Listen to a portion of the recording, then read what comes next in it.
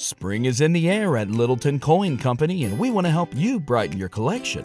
Visit us at littletoncoin.com all month long to enjoy 15% off your purchase. With a wide selection of coins, paper money, supplies, and more, Littleton Coin Company has something for every collector's taste. Use promo code SPRING at littletoncoin.com for 15% off your purchase all month long. Restrictions apply. Littleton Coin Company. Serving collectors since 1945.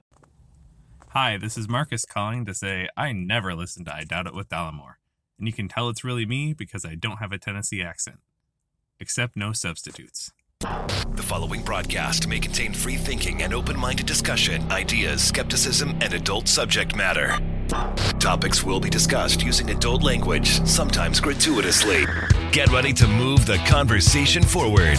This ain't your granddad's news and comment show.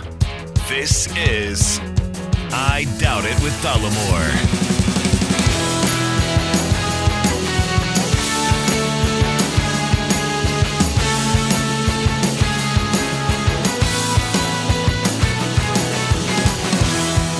Let's get the show on the road, as they say in the biz. Welcome to the show. Thank you for joining us. Episode 496 of I Doubt It with Dollamore. I am your host, Jesse Dollamore, and I'm joined by the lovely, the talented, the perpetually tired Brittany Page. So I have a question for you, sir. All right. Tomorrow is March 15th. Friday. And people are going to be gathering on the steps of the Supreme Court and planking in honor of Ruth Bader Ginsburg's birthday. Oh, is it her birthday? Well, I don't know if it's exactly tomorrow, but they're going to be planking on the Supreme Court steps in honor of her birthday. Wow. Are you going to be there? I'm not going to be there, nor will I be planking at home. No. No. Not a planking kind of guy? Not a planker. Also, not a big celebrator of birthdays for people I don't know. Well, it is RBG, and she is going to be 86 on March 15th. I'm it is down. her birthday tomorrow. I love it. That's great, but I'm not going to celebrate. Not a big celebrator of... I don't really even celebrate my own. Okay, well, let me ask this question then. All right. Why do you hate Ruth Bader Ginsburg? What did she ever let me do tell you to something. you? Mm-hmm. She is one of the final few stitches that is holding this blanket together. Mm-hmm. This quilt we call Americana. Uh-huh. To get cheesy. Yeah. Wow, you're not impressed. Are you getting cheesy, or are you being really realistic and bringing the show down right now? No, I mean, she really is, and I'm very happy. I mean, to be serious about it, I'm very happy that she has yet another birthday. That's a wonderful thing, because we're in a tenuous situation here relative to... why are we getting all heavy all of a sudden? What did you do? You need to relax. I wanted to talk about an Uber ride I took yesterday. And by Uber, I mean an Uber ride. Tell us about the Uber ride. Well, what happened? Well, first of all, let me say this. We planned to do the show yesterday. I have the show. It was ready to go yesterday. But jury duty.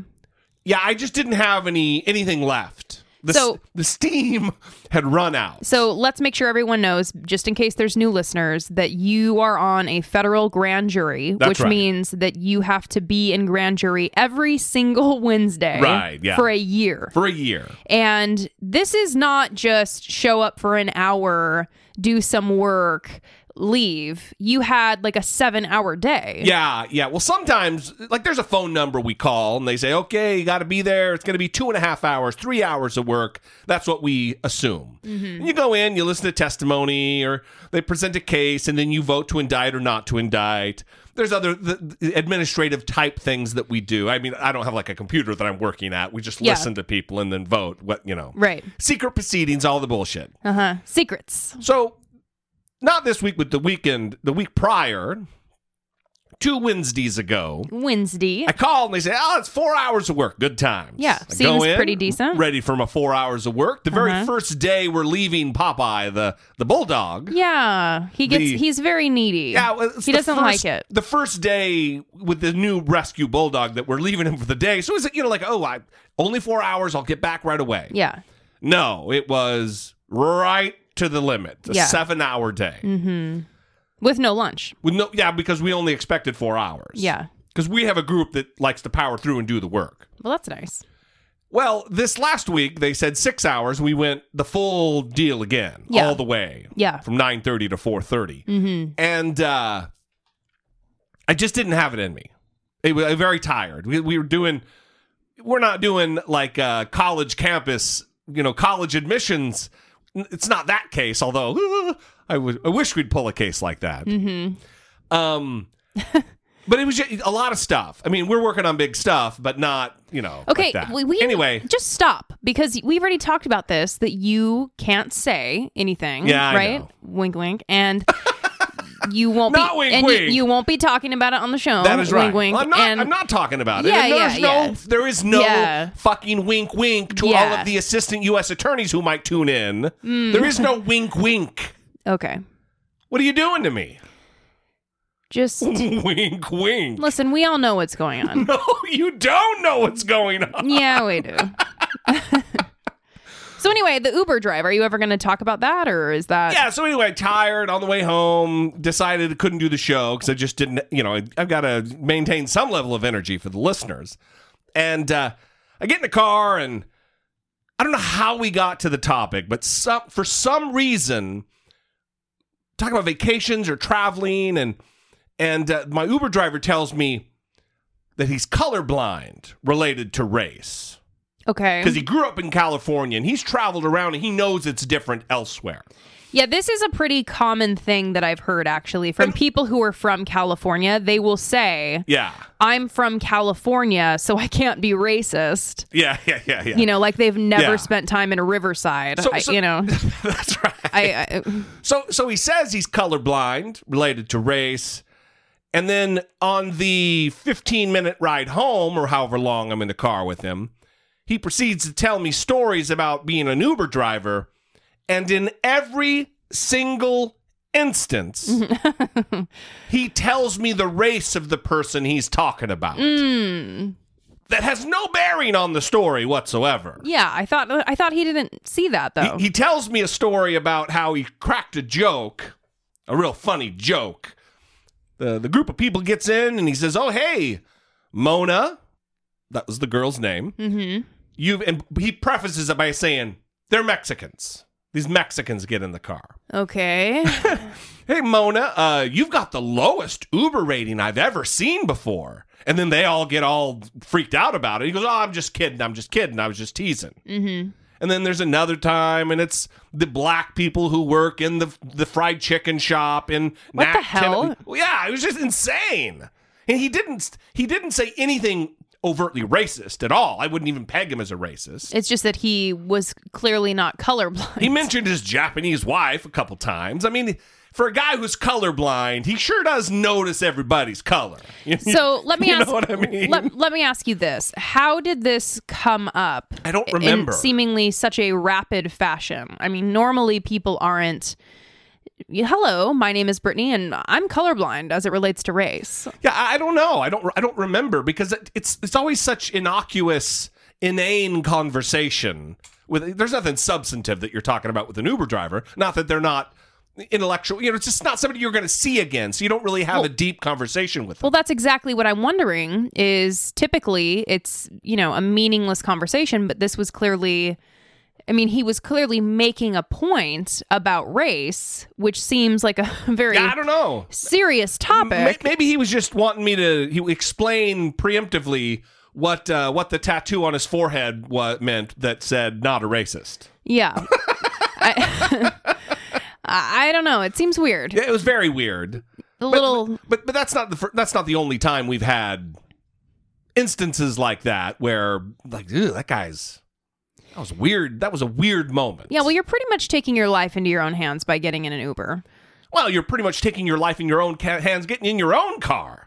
Yeah, but I mean, at least you have more of a perceived sense of control, right? Well, I'm not worried about... You can say, I'm a good driver, everything's going to be fine, but then you sit behind the guy, he locks you in the car, he's going 80 on the freeway. Things are a little tense at that point. The other thing is, like, if someone I know said the colorblind comment, I would say, well, that's actually, I know what you mean when you say that, but you shouldn't say that, because actually... that's a stupid thing. I mean, I would say that to a friend. Mm-hmm. But yeah, I'm not going to waste a bunch of time trying to, some guy that I don't know, I'm not going to see again. Yeah. I don't know. I just need to feel. Plus, he has the power to rate me low if he's also has in his mind what his rider's ratings are. Yeah. I don't want to get banned from fucking taking an Uber. Yeah. Well, we're all trying to just get by with good ratings in life, aren't we? I should have asked him, what color am I? Well, see, I thought you were talking about he was just warning you that he was colorblind, so that if he ran a red light or something and you died, so that at least he warned you. Point out the stop signs. Yeah. He also has sign aphasia where he can't see the shape. Mm-hmm. Is that a thing? Is it aphasia? Is that the right word? Yeah. Yes, I think that aphasia is loss of language, though. Oh, okay. Well, then it's not. So I'm wrong. But you're trying to play on the term. What's the facial blindness term? Yeah, face blindness. I'm trying to think of it. Well, when you think of it, let us know. Let's get to the first voicemail. No, it's right on the tip of my tongue. It's gonna be a good show. It could be a big show. Should I stall longer while you think about what it is? Prosopagnosia. Wow. Prosopagnosia. You did not register on your face at all that you'd pulled it. Well, prosopagnosia? Yes. Wow. Prosopagnosia. Mm-hmm. That is And what did I say aphasia was again? Language. Yeah. Okay, yeah. good. So so I was wrong. Well, just making sure that I have somewhat of an ability to regurgitate the things that I learned in school. Yeah, it's recall. Mm-hmm. Yeah. So you don't have a memory problem with faces or insane words that no one really knows. All right. Good times. Mm-hmm. Speaking of good times, let's move on to some listener communication. We have a voicemail I want to play and also an email to read. So before I waste any more time talking about what we have, let's just get to what we have. Hey guys, it's Dan from Oceanside. Hey, not to make this next episode even more Fox News centric than this last one, although I agree with you that it's very important for people who don't necessarily watch it to know what's going on. Wanted to know what you thought about the Democratic Party not giving a debate to Fox News. I understand the argument of it's a big cash cow for them. Obviously, there won't be a Republican, primary debate situation because they have an incumbent. So I know that those events get really high ratings, and obviously it means a lot of advertising dollars. So I understand not wanting to reward a company who's so, obviously biased and is what it is. We all know the adjectives. Though I do think that there's something to be gained by people who aren't necessarily going to flip over and, they're going to still watch friggin' Tucker Carlson or whatever, to, on one of those nights have, or, a couple of those nights maybe, have a Pete Buttigieg or a Kamala Harris or a Bernie Sanders, people who obviously are, much more together and have their thoughts, a little better formed than Trump. But just to see some normalcy in the political process again, and to see some adults up on a stage talking about adult issues instead of talking about their dick size or who would beat somebody up in a fight. I think that some of that could be refreshing to people who otherwise haven't seen any kind of normalcy in their political process in a couple years. Anyways, I definitely see the argument, though, for not giving them one. Just wondering if you thought that that's a loss for the Democrats, not putting their candidates on display in front of people that wouldn't necessarily go seek them out, if that makes any sense. Or if that the eyes of Republican voters are so, they're just so ruined that it doesn't matter anyway. So anyways, guys, let me know what you think. I tend to think the latter, for sure, that it doesn't matter at all, and that the typical Fox News viewer is just going to become more entrenched in their hatred and dislike of Democrats. And normally I'm the one who is hopeful. No, I couldn't even convincingly get that out. Do you sorry. Wow. Do you have a different take on that? You know, I had a different take before I listened to that voice. That's the first time I've listened to that voicemail. Mm-hmm. I mean, I listened to the first few seconds of it to know what it's about before we play. Yeah, we're professionals around here. Yeah, you know, I give everything a good shake. So, I had that idea of it before I just listened to that full voicemail, and I'm swayed a little bit. But there's conditions. If they were to negotiate, like, first of all, right when all that came out about Fox News giving Donald Trump debate questions and being this collusive, this verifiable, collusive relationship with Donald Trump, yeah, I think that's the right move made by Tom Perez to say, you know what, fuck you guys, we're not going to do anything with you, because one, we're enriching your network, like Dan said, but also because why would we walk into literal enemy territory, hostile territory, thinking you're going to give us a fair shake? Mm-hmm. So I understand that. However, I think that after some further reflection, that negotiations could be made that we'll only do it if, like, Shep Smith hosts. Yeah. Because then you could be guaranteed a fair shake. And I believe that Shep Smith would definitely keep the questions close to the vest and not he would have a team in place that aren't going to allow chicanery to take place. Yeah, maybe Shep and Chris Wallace. Yeah. Yeah. I think they have a pretty good dynamic, and Chris Wallace is, for the most part, straight about things. Sometimes they have an adversarial dynamic, but that's okay too. But that's good because, you know, Shep keeps him fucking honest. Yes. Chris Wallace. You definitely wouldn't want a Brett Baer, though, who reacted to this news by saying Fox derangement syndrome. Right. Taking a page out of Trump language about Trump derangement syndrome. Right. Fuck that guy. The guy who hangs out at fucking Mar-a-Lago and takes pictures with Trump and his wife. I was just going to say, being photographed at Mar-a-Lago. Yeah. I don't know if it was a picture with Trump at Mar-a-Lago, but he was definitely at Mar-a-Lago hanging out with his wife. That's a good clarification. You're right. And so for him to, because Brett Baer's kind of considered the newsman over there, right? He does he does a news report. He's not an opinion guy. Right. And for him to come out and use this term, the derangement syndrome, right? That is the Trumpian speak language. I mean, he might as well start screaming fake news. Yeah, come on, dude. Not only that. Not convincing. Not only that, but being a straight news guy, you've got to know that your network has fucking problems when Sean Hannity is taking the stage at a MAGA rally. Yeah. Come on. Mm-hmm. You're not seeing the world clearly through nonpartisan journalistic eyes. Yeah. You fucking blockhead. Yeah. Although, but seriously, that guy has a blockhead. So anyway, he's like a Minecraft character, Brett Baer, with that fucking square head of his. So put bolts on the side of his neck, and he's Frankenstein's monster. So I do think that Dan... You're so lucky I could not think of another reference. Makes a hopeful... I'm lucky. I'm lucky that you couldn't come up with one. Yeah, you're very lucky, in fact. You're the one who likes to talk about luck. Yeah, Dan makes a good point. So lucky. About... You know what? Dan didn't make a good point. How about that? Jesse ruined it, Dan. Oh, Dan. Sorry, brother. Mm-hmm. So, okay, what did Dan make a good point about? Well, just that the hope, right? That I think we should always try to maintain the hope, even though I don't have any.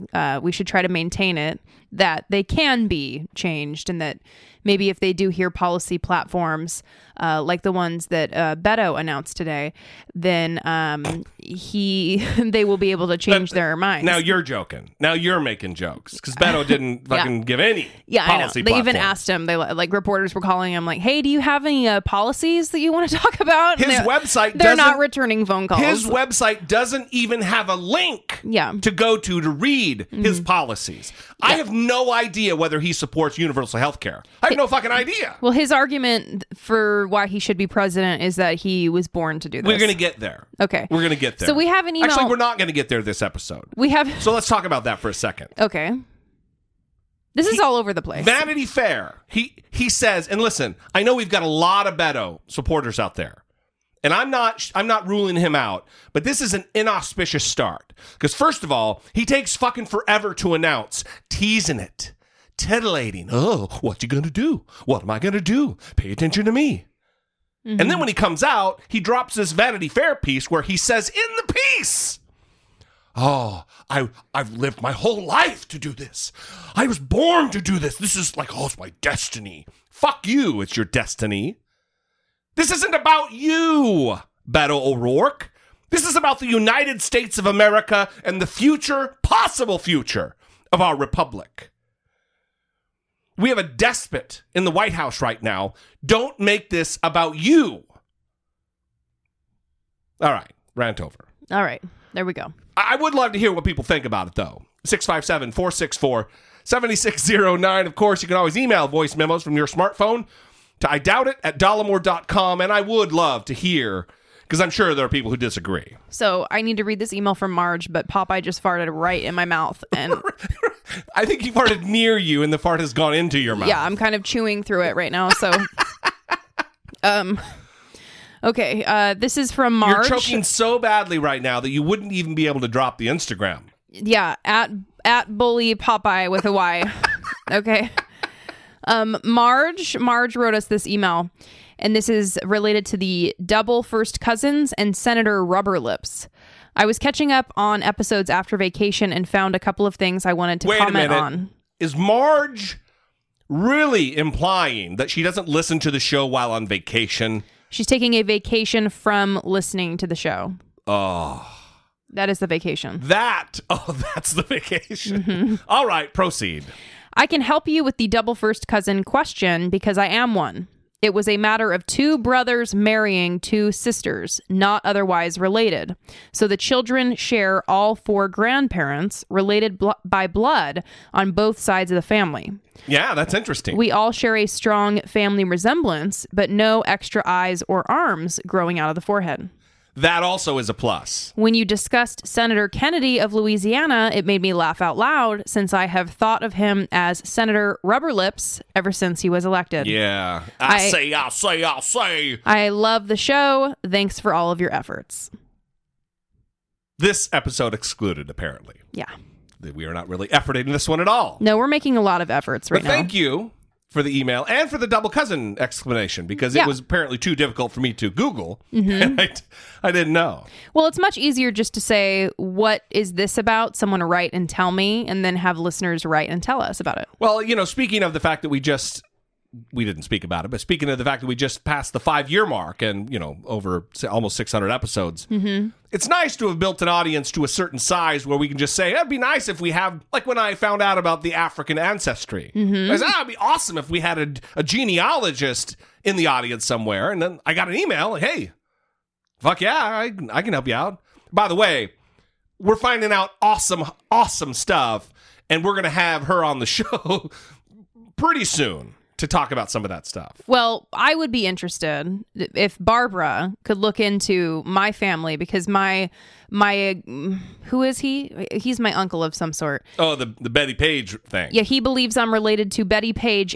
and Jimmy Page. Oh, come on. Pretty much anyone famous with the last name Page, I think he thinks we're related to. He's kind of like you, like how you were worried about anyone with the same last name hooking up. It's similar to that. Yeah. No, it was just like that. It was just like that. You have a so anyway, relatively we have common this message name. from Emma that we need to get to, and she wrote to us about Chris Cuomo's response to quote-unquote fucker Carlson. This is what Emma refers to him as. I would like to add some text here about my responses to Carlson's hateful comments, but I think Cuomo sums it up nicely. Enjoy. Yes. And then she provided the clip, which we're going to play for you because we also found it to be quite good. We are going to play it, but I'm going to save it for the end of the show. So if you're interested in what Chris Cuomo said, a little tease, like a little surprise at the end of the episode, we're going to play it. All right. Like a taking care of biz. Yeah, I think it should be a taking. Actually, that's a good idea. That is a good idea. Because there's so much that we have to get to, news-wise. I want to just move right on. And that'll be like a end of the show follow-up. Good times. Support for I Doubt It with Dollamore comes from generous, engaged, intelligent, and good-looking listeners like you by way of Patreon. Your support on Patreon for as little as $1 a month helps keep the show going and move the conversation forward one podcast at a time. If you would like to join the ever-growing family of supporters, please visit patreon.com/IDoubtItWithDollamore. Gary is our latest Patreon supporter. We really appreciate your support, Gary. Listen, all of the stickers are sent, not from this month. If you became a Patreon supporter in the month of March, your sticker has not gone out, and it will not go out until the beginning of April, because that is when Patreon notifies me that you have been charged and you are owed a sticker if you are in that tier. So don't yell at me if you just started giving in March. But I was almost ready to start yelling. If you started giving prior to March and you have not received your sticker and you were supposed to, please send me a message and let me know. The mailman probably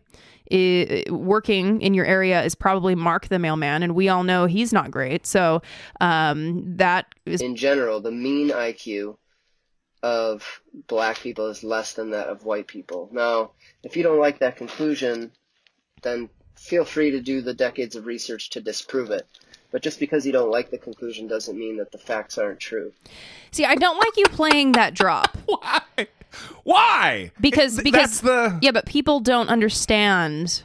You mean what new happened listeners. there? Oh, new right? listeners. And so it just don't. sounds like you're like playing that as though it's fact. No, it's not fact. We're making fun of the guy who hasn't read a book since who fucking knows how long ago, and watches a YouTube video and thinks he's a fucking expert. Anyway, so I was trying to make a casual reference here, and this is now turning into a 10-minute I turn discussion. everything into a train wreck. So anyway, that is what I do. This show is a disaster. This is not a disaster. We should just start over. I would love to know if you think the show is a disaster. 657-464-7609. Of course, you can always email a voice memo from your smartphone to IDoubtIt@dollamore.com. So if you cannot support the show, or if it would put you in a difficult position to do so by supporting us financially on Patreon, don't even worry about it, right? I mean, if it would cause you any amount of stress at all, the show's always going to be free. Do not worry about it, okay? There's other ways that you can support us if you feel like you really want to support us, but you can't do it in that way. Rate and review us on iTunes, profanity free. And as always, we really appreciate you, even if you are just out there listening to the show. Very much so. Yeah.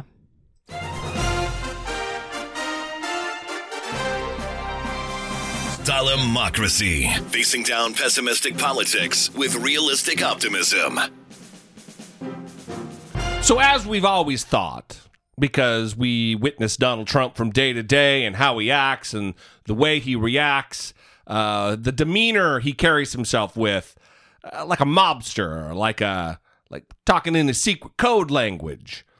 We've always, I think most of us have believed that he has dangled pardons to certain members of his former staff, the ones who are under indictment now for multiple crimes, the ones like Manafort, who have now been sentenced to an additional 43 months of prison, totaling 7.5 years.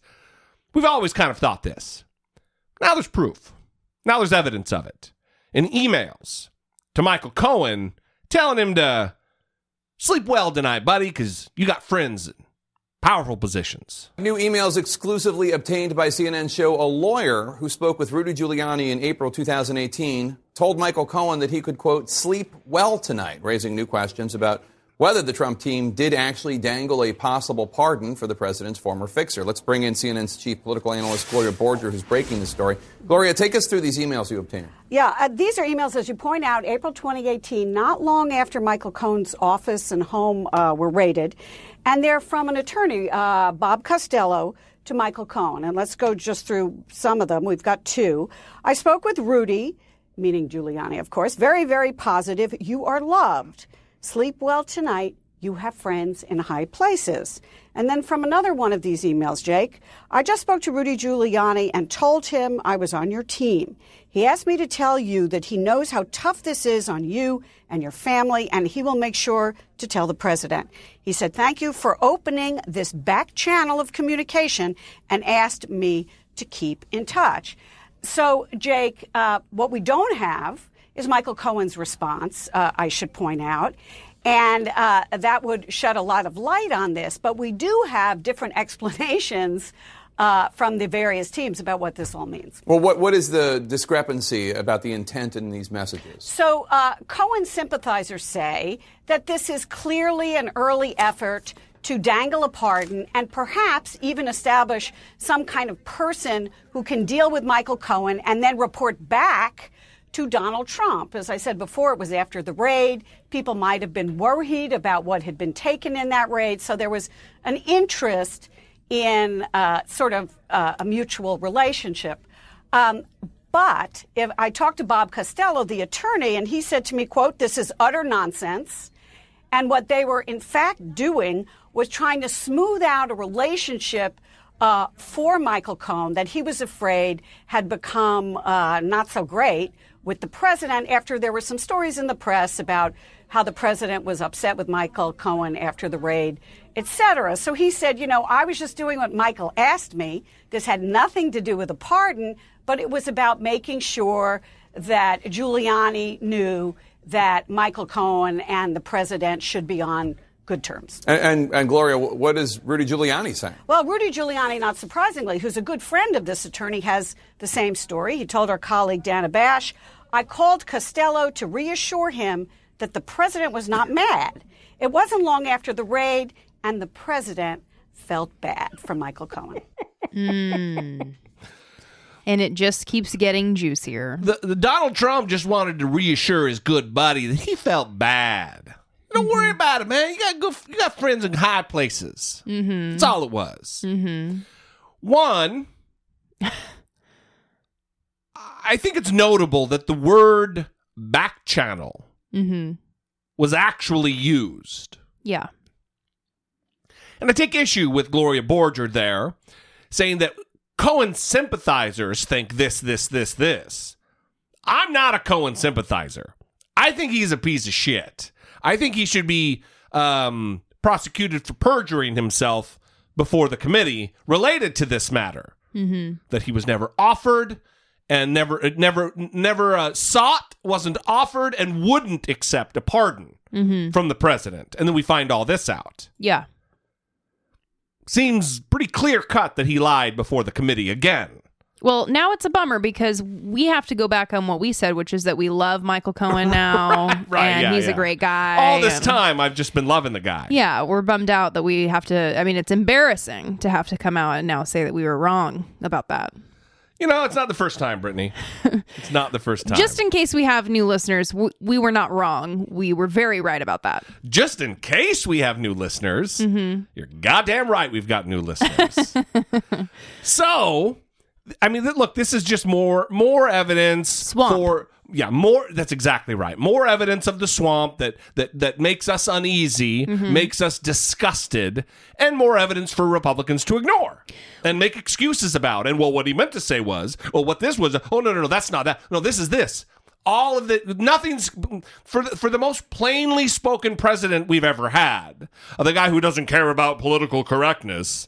He sure does have a lot of, no, that's not what he meant. Yeah, he's totally plain spoken, but This is really just a spectacular feat that Donald Trump has achieved with his gold-plated toilets in convincing people that he was going to drain the swamp, that he's not a politician, when this is the worst of the worst. Look, and those ding-dongs still think that after all of the scandal related to his cabinet and hiring fucking lobbyists and shit. They still, on my YouTube channel, trust me, I get a great sampling of how he's draining the swamp on a daily basis. It really makes you want to check out The Art of the Deal. I read it. There might be something in there. When I was a kid, I read it. Yeah? Yeah. What the hell happened? To me or to him? To you. Why aren't you with the gold-plated toilets and scamming people out of all of their earnings? Do you want to know what it is, honestly? Yeah. I heard him talk. As soon as I heard his voice, I was like, that's Donald Trump? Hey, what you doing? Hey. I was like, nope.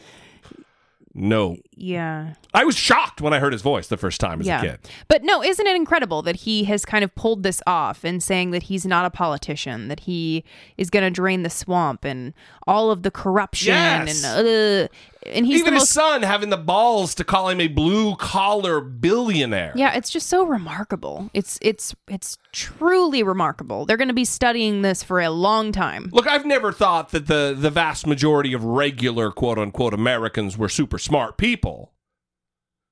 But it is alarming at just how fucking stupid so many Americans are. Because 2 Corinthians should have done it. Pussy grabbing should have done it. Walking into the locker rooms of teenage girls who were naked should have done it. But none of that really mattered. Yeah. Well, this isn't the only news on the Cohen pardon, and it's not just the documentation that we've gotten from Cohen that he's provided to the committee and these emails that have come out. It's also the fact that Matt Whitaker, former acting attorney general, testified again before the Judiciary Committee with Jerry Nadler, and they asked him multiple times, and there was one thing that happened during the questioning that he did not deny discussing Cohen with Donald Trump. Wolf, tonight we're learning that the House Judiciary Committee Chairman Jerry Nadler is raising new questions about conversations between President Trump and former acting Attorney General Matt Whitaker. We reported back in December that Trump had vented to Whitaker about prosecutors in Manhattan going rogue over the Michael Cohen investigation into those hush money payments that were made just before the 2016 election. Matt Whitaker was very circumspect in his testimony, providing different answers when he testified originally on the Hill. And according to Chairman Jerry Nadler today, he changed his tune. Take a listen. Unlike in the hearing room, Mr. Whitaker did not deny that the president called him to discuss the Michael Cohen case and personnel decisions in the Southern District. 2, while he was acting Attorney General, Mr. Whitaker was directly involved in conversations about whether to fire one or more U.S. attorneys.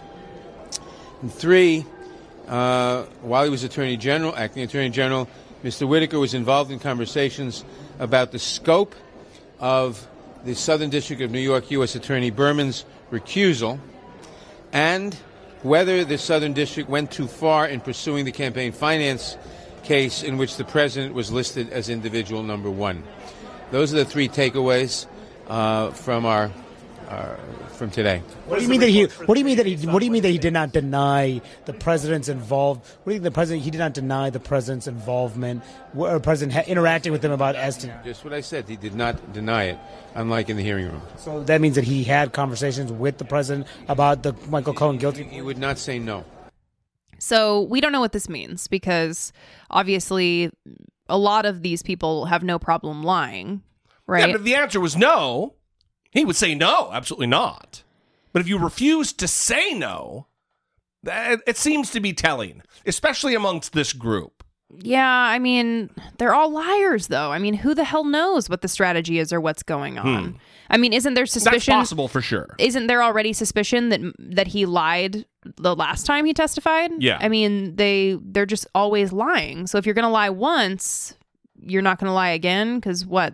Well, that's what he's saying. He did deny it before, but now he refused to say, no, I did not. So what is the change? Maybe upon further reflection, he's like, oh, shit, I don't want to perjure myself. If I do it again, I'm going to double down. That's going to be a problem for me. I don't know. Mm-hmm. I mean, obviously I don't know, but it seems to be a problem. Yeah. And also, it doesn't seem beyond at all, because they've talked about conversations that Whitaker and Trump had, where Trump would rant and rave, trying to get him to see what the possibilities were of either firing the U.S. attorney up there, the Southern District of New York, or all these different things about his recusal, all the things. So certainly wouldn't put it past Donald Trump. And in fact, I think it's more likely than not that happened, especially knowing what we know over the course of the last 4 years about Donald Trump. Absolutely. Anyway, so the other thing we mentioned earlier is that Paul Manafort got sentenced in this second sentencing. Junior Soprano. That is right. That is right. I got my gray hair. And he got 43 months, totaling 7.5 years, like we said. The judge was not happy with him. Yeah, so now, multiple convicted felon. Multiple. And we're going to, and well, I guess we're not going to talk about it, but immediately upon sentencing, he was indicted on 16 charges from the New York Attorney General. So now he's facing charges that he cannot be pardoned for by Donald Trump. And Trump reacted to his sentencing in, classic Donald Trump fashion. Well, I feel very badly for Paul Manafort. And, he worked for Ronald Reagan very successfully. He worked for John McCain. He worked for Bob Dole and many others for many years. And I feel badly for him. Will you pardon Paul Manafort? I have not even given it a thought as of this moment. It's not something that's right now in my mind. I do feel badly for Paul Manafort. He hasn't even given it a thought, Brittany Page. Yeah. Yeah. Mm-hmm. Well, wow. That's so weird. You asked me that. I haven't even. That's the very first time I've even heard. We haven't even talked about that at all. Mm-hmm. Pardoning Paul Manafort. Oh, yeah, that is something I can do. Mm-hmm. Get the fuck out of here with this. What, me? Who? What? Mm-hmm. Dipshit. Unbelievable. Yeah. It really does point to just how stupid he believes his supporters are. They'll believe fucking anything that he says. Well, it's also his contempt for the press, because he knows that he can obfuscate and, force them into a position where they have to back down because he's forcing them out of the room if they try to ask follow-up questions. For sure. So he's kind of put them in a position where he can just say whatever he wants. It really is the bully pulpit. I mean, they've said that for a long time, that the presidency is a bully pulpit, especially during campaigns and whatever, but he's really using it. He's weaponized it. Yeah. More than any other president in my lifetime. It's horrifying. So the other thing related to the state of New York, which is doing yeoman's work up there, God bless you, New York, is they, I think I'm going to make a t-shirt, by the way, Brittany. Mm-hmm. I'm going to add a t-shirt. Everybody has to sound off and let me know if they'd be interested in this, because I'm interested in it. Mm-hmm. Donald Trump's been tweeting for the last couple months about, this is presidential harassment. This is more presidential harassment. Right. Throwing his fits on Twitter. And I think I'm going to make a t-shirt that just says, like, official presidential harasser or president, something like that. Yeah, I think that you need to make that right now. So anyway, that's for sure what is happening now, because he is also being investigated by the New York Attorney General.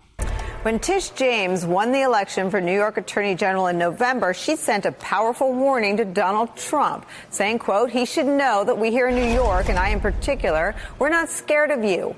And as the next Attorney General of his home state, I will be shining a bright light into every dark corner of his real estate dealings and every dealing, demanding truthfulness at every turn. It's a promise James has kept so far, as reports of more subpoenas into Trump's business came this week. The New York Attorney General has subpoenaed records from Deutsche Bank related to 3 large loans the bank extended to President Trump's company in recent years, and a 4th loan that Trump sought to buy the NFL's Buffalo Bills. That's according to 2 people familiar with the subpoenas. The probe appeared to hit a nerve with the president, who tweeted this, quote, New York State and its governor, Andrew Cuomo, are now proud members of the group of, this is real, folks, if you're in your car, presidential harassers. No wonder people are fleeing the state in record numbers.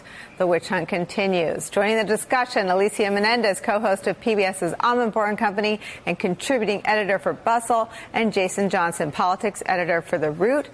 We are eagerly awaiting Washington Post political reporter David. Oh, there you are, David Fahrenthold, who has the byline on his paper's story on this. Let me start with you and this reporting. I mean, this seems like, we talk about new fronts, we talk about more fronts. You are dogged in your coverage of emoluments and a whole bucket of legal issues that run parallel to the Mueller probe and the SDNY investigation. Talk about the New York Attorney General being a real thorn in what Donald Trump once described as issues and cases and problems on the other side of his red line, his businesses.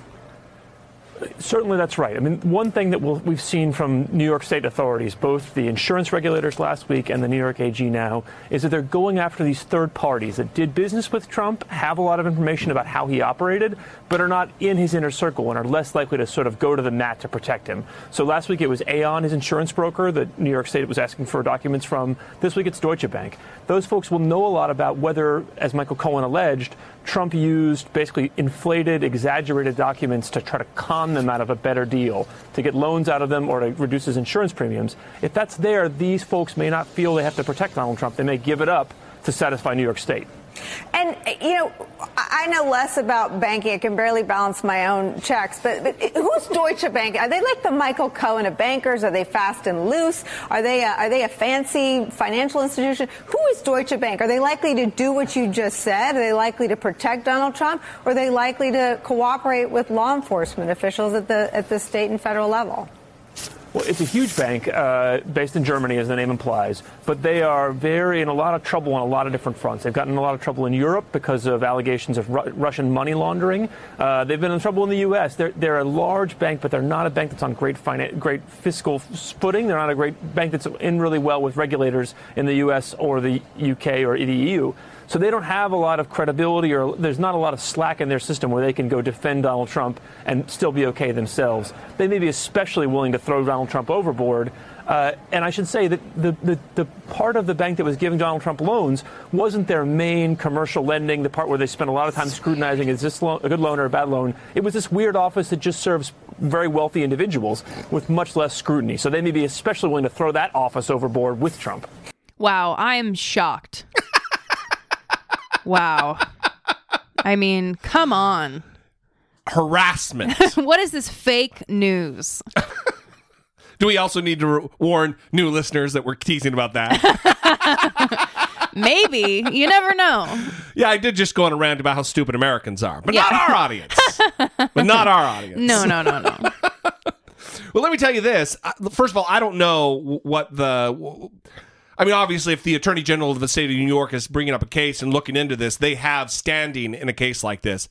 But I can guarantee you the federal government can, will, and does prosecute for bank fraud and wire fraud. Mm-hmm. That is something that happens all the fucking time. Yeah. And if Donald Trump did give false information, verifiably false information, to a bank to secure a loan, especially one that's outside of the United States, that would encompass also the Interstate Commerce Clause and foreign commerce.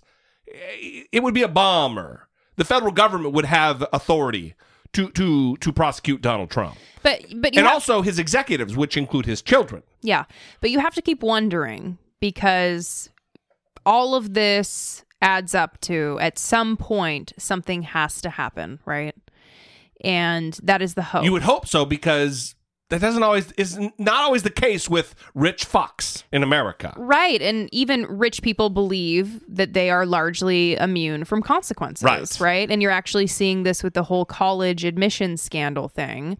And the recordings that the prosecutors have show that these rich people in the college admission scam knew that they were committing crimes, but that they largely felt that they were kind of above the consequences to committing those crimes.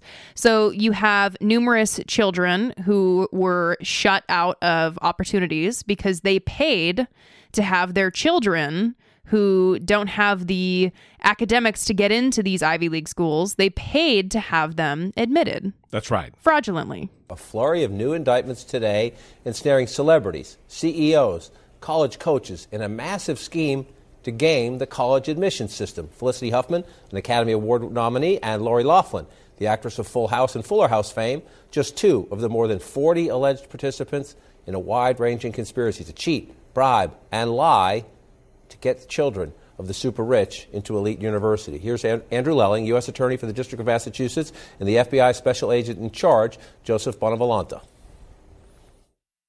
We have charged 3 people who organized these scams, 2 SAT or ACT exam administrators, 1 exam proctor, 1 college administrator, 9 coaches at elite schools, and 33 parents who paid enormous sums to guarantee their children's admission to certain schools. This is not a case where parents were acting in the best interests of their children. This is a case where they flaunted their wealth, sparing no expense, to cheat the system so they could set their children up for success with the best education money could buy, literally.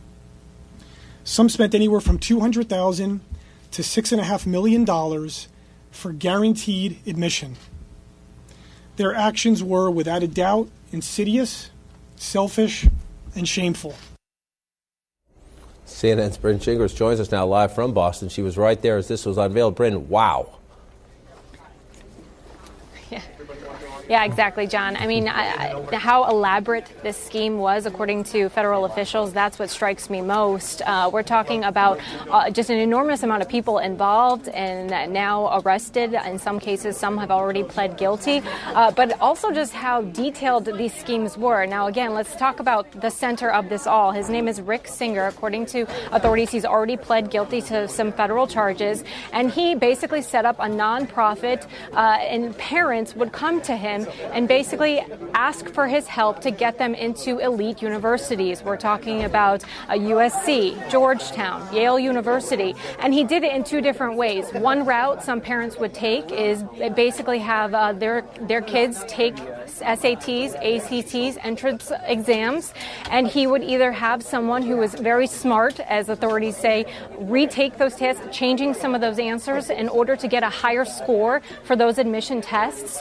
In some cases, they would have their daughter or son go to a therapist and get more time to take those entrance exams. That was one route. Another route, according to federal authorities, was this singer would get in touch with athletic coaches at these universities and have students admitted through the athletic route, sometimes even faking pictures of these students as athletes, and basically bribing these athletic coaches to help these students get in that route. I know two names that we've been talking about who were parents that have been arrested is Felicity Huffman, an Academy actress, a nominee. Of course, we know her from Desperate Housewives, among other movies and shows. And then Lori Loughlin, we know her, of course, from Hallmark movies, Full House. She was the mom in Full House.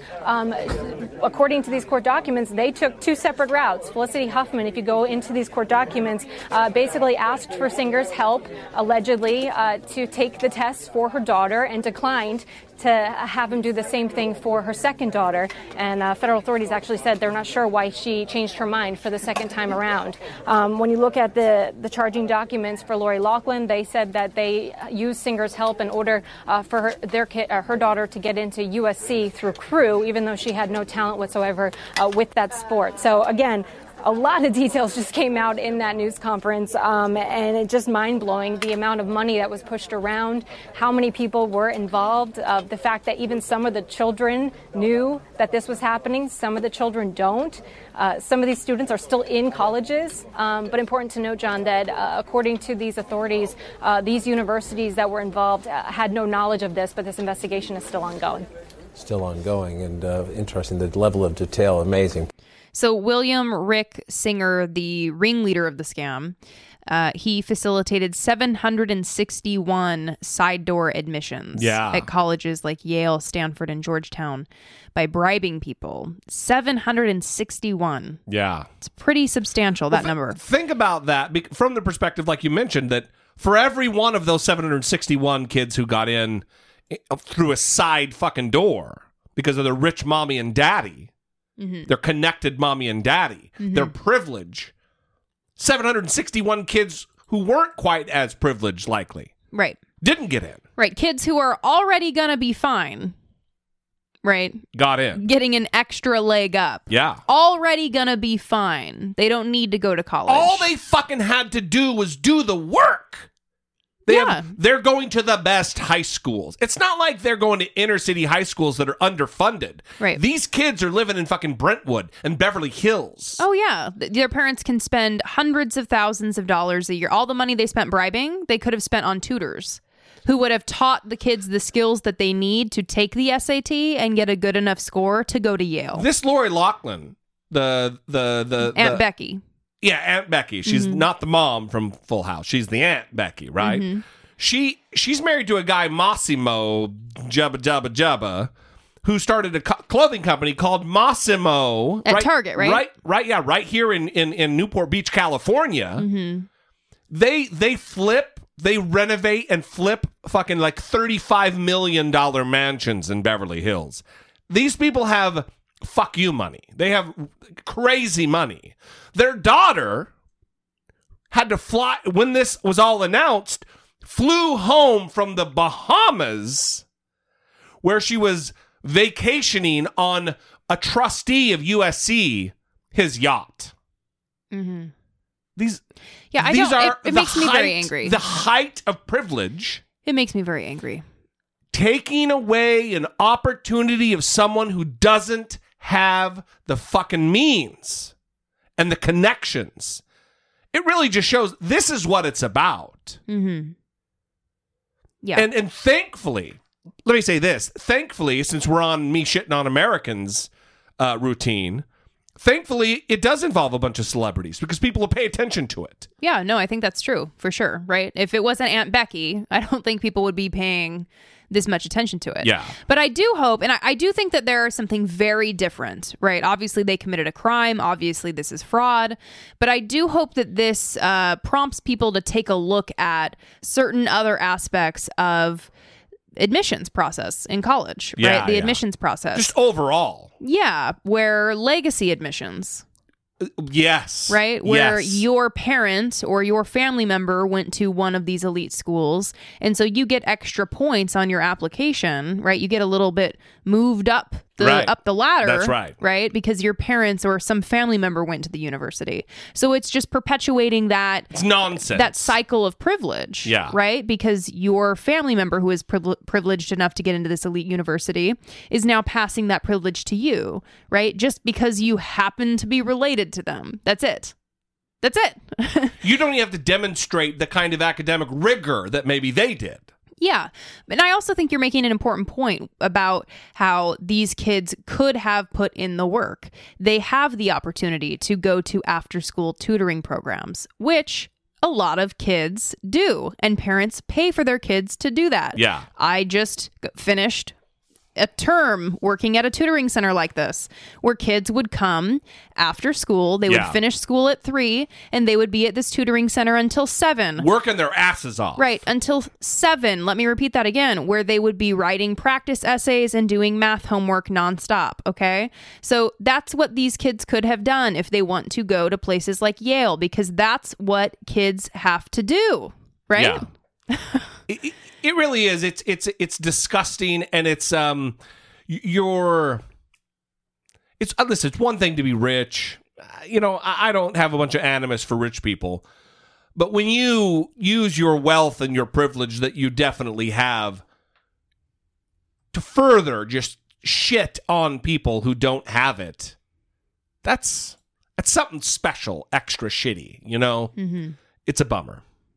Anyway, we'd love to know what you think. 657-464-7609. This clearly is a longer conversation that we could have, and we'd like to have it with you. You can also email a voice memo from your smartphone to idoubt.it@dollamore.com.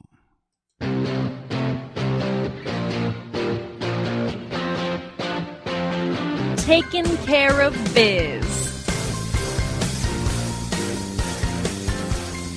Well, Jesse teased it at the beginning. It is Chris Cuomo, who had a spectacular reaction to Tucker Carlson and his crazy comments. So when the president started with the fake news BS, I knew it was going to have an impact. This president has a keen ear for what to say to play on people's fears, to stoke anger.